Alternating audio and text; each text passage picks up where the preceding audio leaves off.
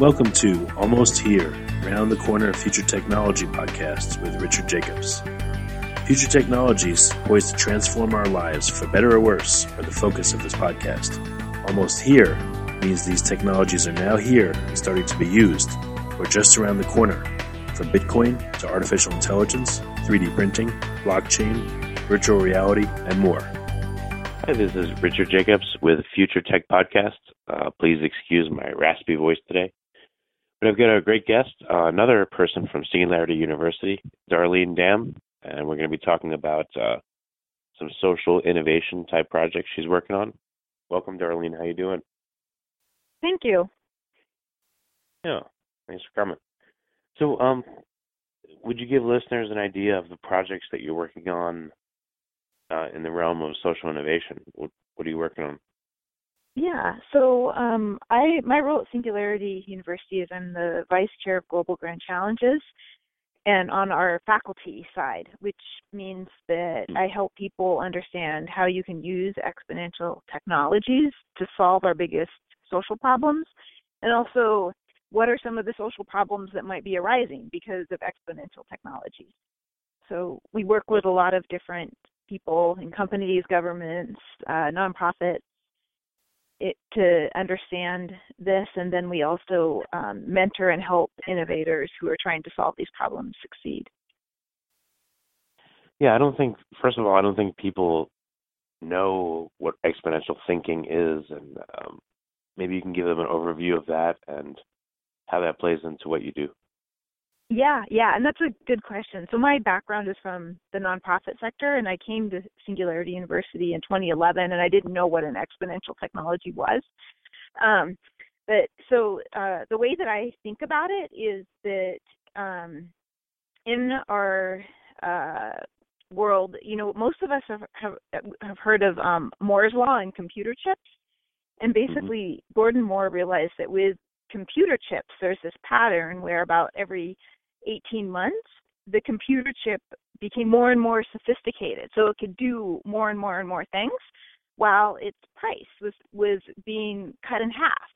And so when you think about this, anything that has a computer chip in it, it means that over time, it's going to become more and more and more powerful and do more and more things, while it becomes less expensive. And so we've seen this with computers, we've seen this with cell phones, and when you really start digging into, why does this happen? Why does Moore's Law exist? Why do we have these exponential trends? It actually goes back to matter and how matter carries information, and how in nature it's expressed in different things such as fractals, which are exponential in nature. So anything that is information-based, such as computer chips, will tend to follow this exponential pattern. And that has huge implications for given right now, because we're basically turning everything around us into information. Okay, so because all of humanity's technologies are heavily information-based, they all seem to be going in an exponential direction, is what you're saying. Yeah, so the whole sort of role of the computer chip is to turn other stuff into digital information, right? So, on our smartphones now, you have cameras, you have video recording equipment, you have GPS, you have books, you have music. So all of that stuff is now information. It used to be like hard, separate products in our world, but once we turned those things into information using computer chips, it became software. Right, so and it seems like the big goal in the world right now is we're trying to turn everything we can into data, into software. Initially it was our different products and services, but now we're actually turning our DNA, our bodies, into software, into data. And once we turn stuff into software, data, information, it'll follow this exponential trend. So what are some of the biggest social problems that you want these global challenges to attack? Yeah. Well, so in terms of technology, I think some of the first things that come to mind are issues like education or access to information, right? Because we've seen the field of online education emerge in over the last decade. But so we've sort of converted education and learning. We've digitized it. We've created online education. We're able to now reach billions of people. Anyone who has an internet connection can now take like a free course from MIT or Stanford, right? So we've digitized access to education. But what's interesting to me is we're starting to see these trends happen in areas like food and water, where you might not necessarily think it's possible. For example, there's in the area of food, we're creating lots of things like vertical farms that are using sensors and robotics and data to more efficiently grow food. There's like a lot of farmers now manage their herds of cattle from their smartphones because there's chips on cows. People are using artificial intelligence and sensors to better sort food and reduce food waste or detect if food is contaminated or fake. There's data from satellites now that are making farming more efficient. So that as we start to digitize things like our food production, there's municipalities in Florida that are using artificial intelligence to manage their water supplies and have saved a lot of energy. And I think I want to say over $1 million just from using AI to better predict when they need to be releasing more or less water. Oh, okay. Yeah. And so it seems like there's a credo at Singularity University where they want you to think about a problem that will positively affect 1 billion people in a certain time frame. Is that right? Is that the model? Yeah, that's our big goal is, can you positively affect 1 billion people within 10 years? Wow. Yeah. How do you get people to think in that way about those problems? How does someone know that they're on the right track to thinking about directing their energies to a problem that would affect people on that scale? Any recommendations? Yeah. So there's some sets of problems that clearly like already affect 1 billion people, like infectious diseases, for example, malnutrition, lack of access to energy, lack of access to the internet. So there's certain social problems that do affect that many people already, right? So you can take one of those problems and tackle it from that point. In your position, I would think that you get to see a lot of proposals and actual problems that are, people are working on. So what are some of the most interesting ones you've seen, personally that, I don't know if you're allowed to disclose, but of the ones you are.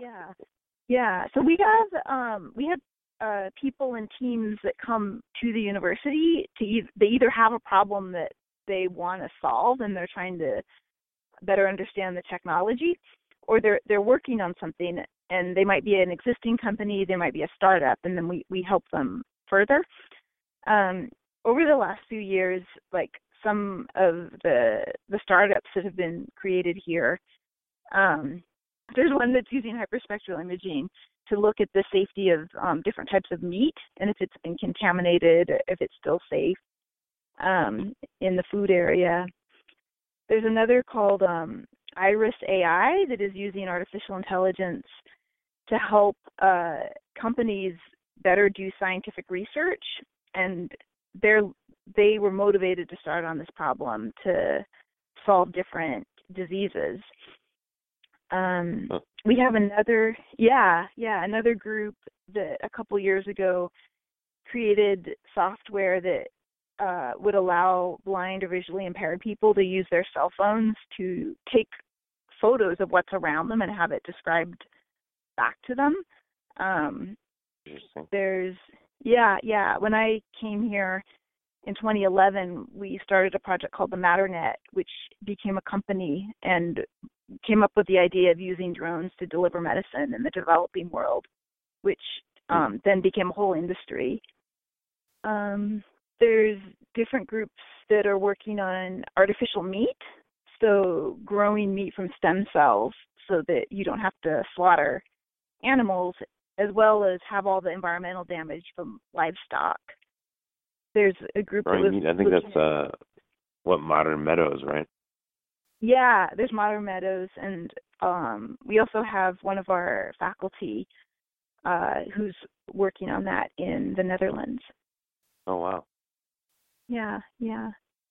Another, of the projects, like, can we go into details about one of them? Let's talk about maybe the one where they're working to cure disease using artificial intelligence.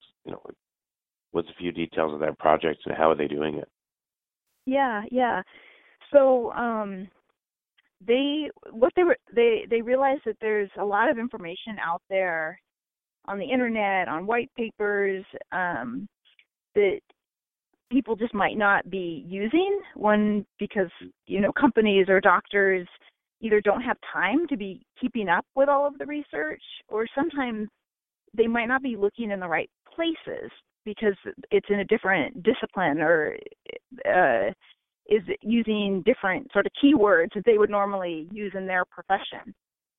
So they thought, okay, so can they create an artificial intelligence to basically read all of these documents and then pull out the essential information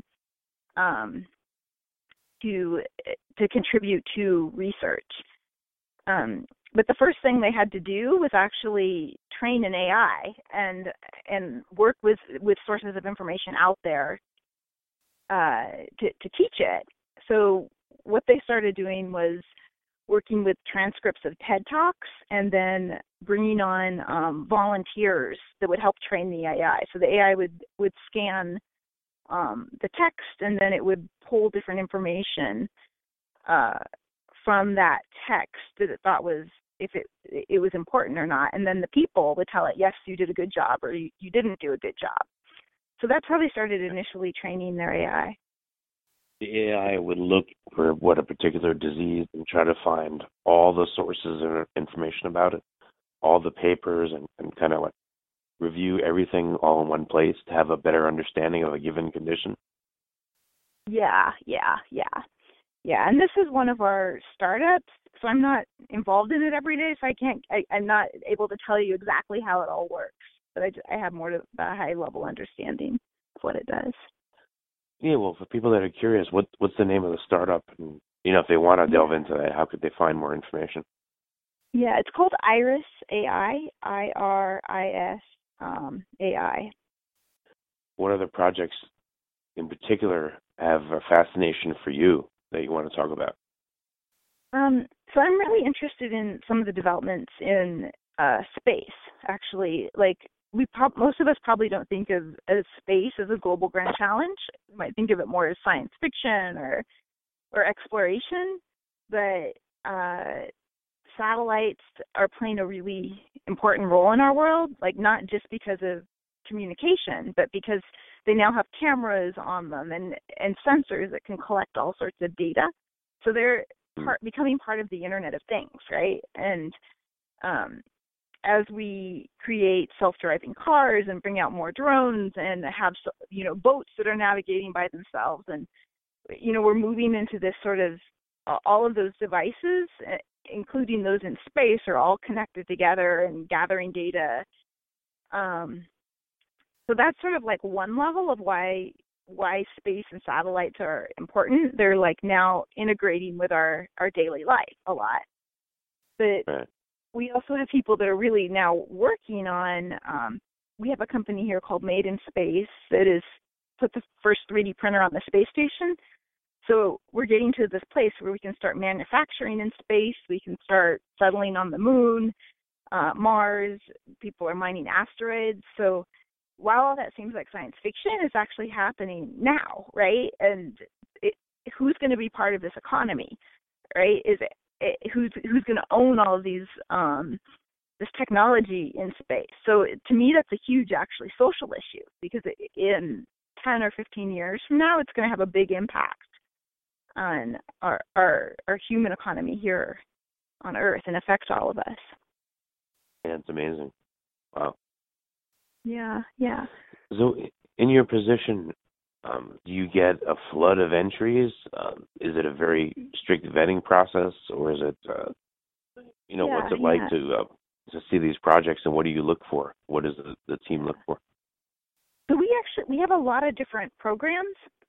During the summer, we have this 10-week program called the Global Solutions Program, and people apply to that program and come here, and most of them have a social problem in mind they want to solve, and then they learn for a month about all of the different technologies, artificial intelligence, nanotechnology, 3D printing, and more, and then they come up with solutions and they launch companies or nonprofits. So that's like our most well-known program, and it's also fully funded. So that one's really competitive to get into. But we also have other programs like we have an accelerator where if you're an established startup, you can apply to that. And then we have 1-week programs if you just want to come here and learn about all the technology. And then we have a lot of conferences and summits that are happening all over the world, like as well as sort of customized programs for either a company might want one. Sometimes we do them for groups like the United Nations or nonprofits. So there's the summer program. Maybe a few more details about it, and then what's the Global Grand Challenge program? Yeah. So the summer program is the Global Solutions Program, and it's basically you come here if you have a social problem that you want to solve and you want to use exponential technology, but you don't know exactly how to solve it yet. And there's 80 people that come, and they so the first part of the program is you're learning. It's you're sitting there hearing lectures, doing activities. And then the second part of the program, you form teams with your classmates and then actually try to solve one of these problems using exponential technologies. Oh, okay. So, and when the program happens, what, in the summer every year? Yeah, so it runs like mid-June through mid-August. And this summer, we're actually experimenting with a theme. So the theme is going to be climate change. And who is the program open to? Is it just students? Is there an age requirement? No. Or Yeah, so it's open to people who want to start a company or nonprofit. So it's entrepreneurs, technologists, social entrepreneurs, humanitarians. But you come because you want to create a new entity. So the age range, we have a limit of 21 just for legal reasons as the youngest, but we've had people up through their 60s come to the program. Probably average age is around 37 or so, 35. Oh, wow. So it's older.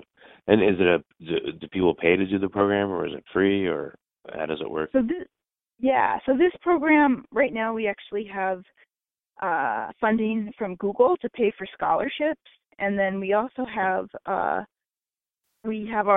alumni and our communities and partners around the world that will run, we call them Global Impact Challenges, where they will invite people from their country to come and share their ideas and possibly pitch their solutions on a stage. And the prize for the winner of that is you get to actually come to the program. But this program, we really want people from all over the world. We have, people coming from Myanmar, from East Africa. We really want as diverse a group as possible to come, and people who really understand the social challenges. Maybe they've worked on them in their country or experienced them themselves. So everyone comes physically, and they'll be housed at a location and work on projects for a series of weeks in the summer. Yep. So we're located at Moffett Field in NASA Ames in the Silicon Valley. So it's an old Air Force base that is no longer used. So we have housing here. We have a classroom here, and everyone, they live in their simple dormitories, and then there's a classroom where we also have a caterer that serves food. So it's a really intense 10 weeks. Yeah. What's the ratio of applicants to accepted people in the program lately? So last year we think we were more competitive than Harvard or Stanford to get in. So it is really hard to get into it.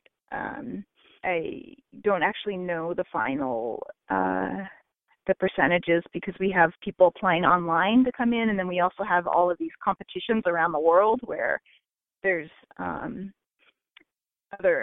each country has its own load of people that are applying to try to come too. So depending how you count that.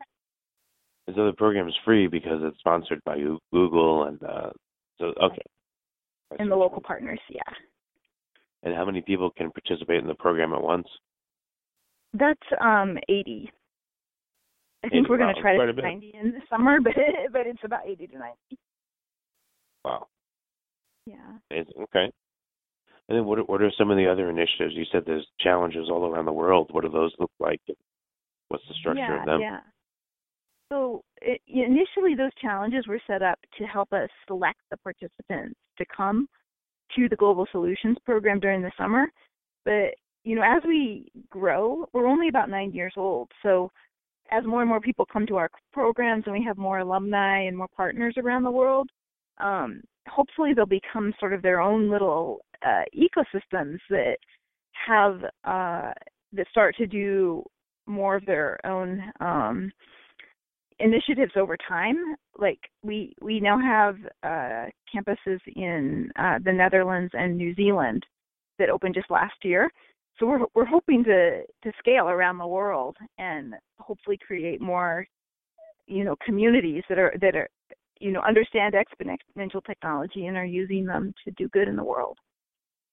Any other programs or challenges that you want to spotlight? We got the summer program, we've got the competitions around the world. What other programs do you sponsor? Yeah. So those are programs that have scholarships attached to them. There's other programs where people will come here, like our executive program. Those are usually companies sending their employees or entrepreneurs or sometimes government officials that come, and they pay for that program themselves to attend.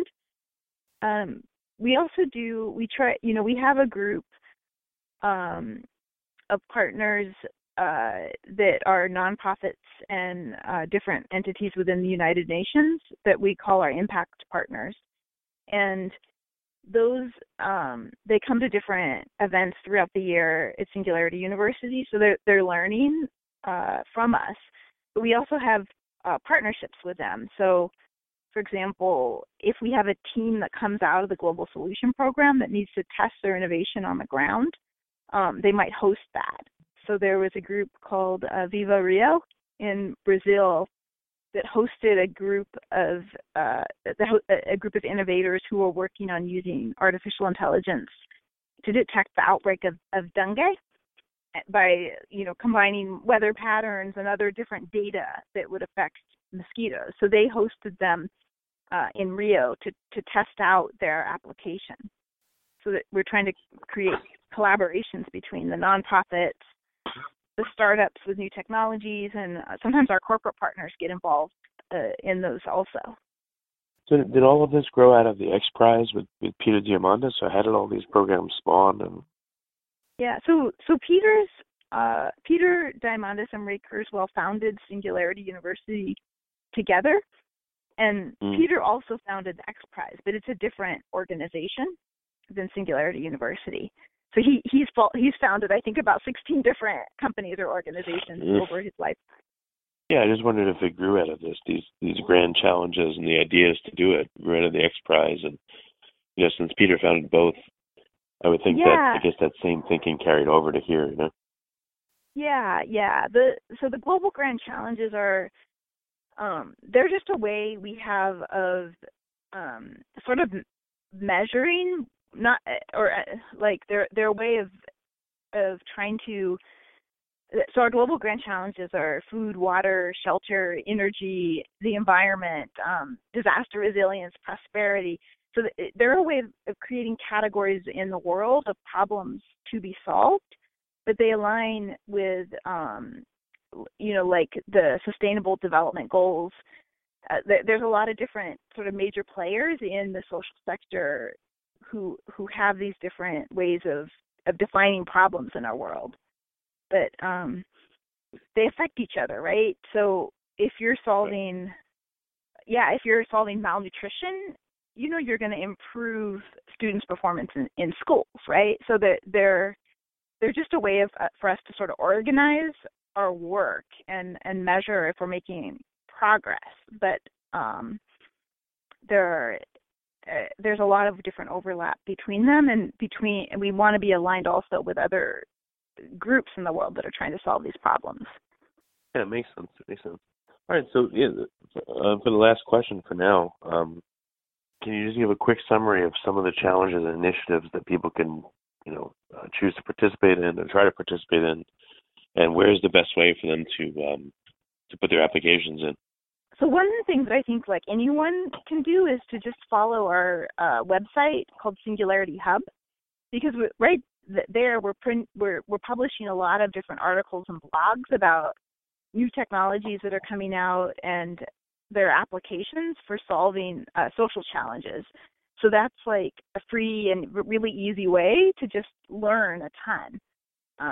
Great. And then and then we've closed applications for our program this summer, but I would check in again probably maybe January next year when the next set of applications might open for that. There's also, on our website itself, you can see all of our conferences that are happening around the world. Well, that's great, Darlene. I really appreciate you taking the time. And it's not only do you guys innovate, but you're providing a platform for people to do the same and to inspire people from all around the world. So that's really fantastic. I appreciate it. Yes. And that's really the magic of the exponential technologies. Like, because they're going down in cost so fast, like anyone in the world, there's free open source artificial intelligence websites can take this technology and use it to solve a problem that they care about. So, we're trying to help the world use the technologies to do that. But the real reality is we live in a world now where, anyone with an internet connection can start working on solving these problems. Yeah, very true. Okay, well, again, thanks for coming, and I really appreciate your time. It's been very, very interesting. Yeah, thank you. You have been listening to Almost Here, Around the Corner Future Technology podcast with Richard Jacobs. Subscribe to this podcast, post a review to discover more future technologies that are poised to transform our lives for better or worse, such as Bitcoin, artificial intelligence, 3D printing, blockchain, virtual reality, and more.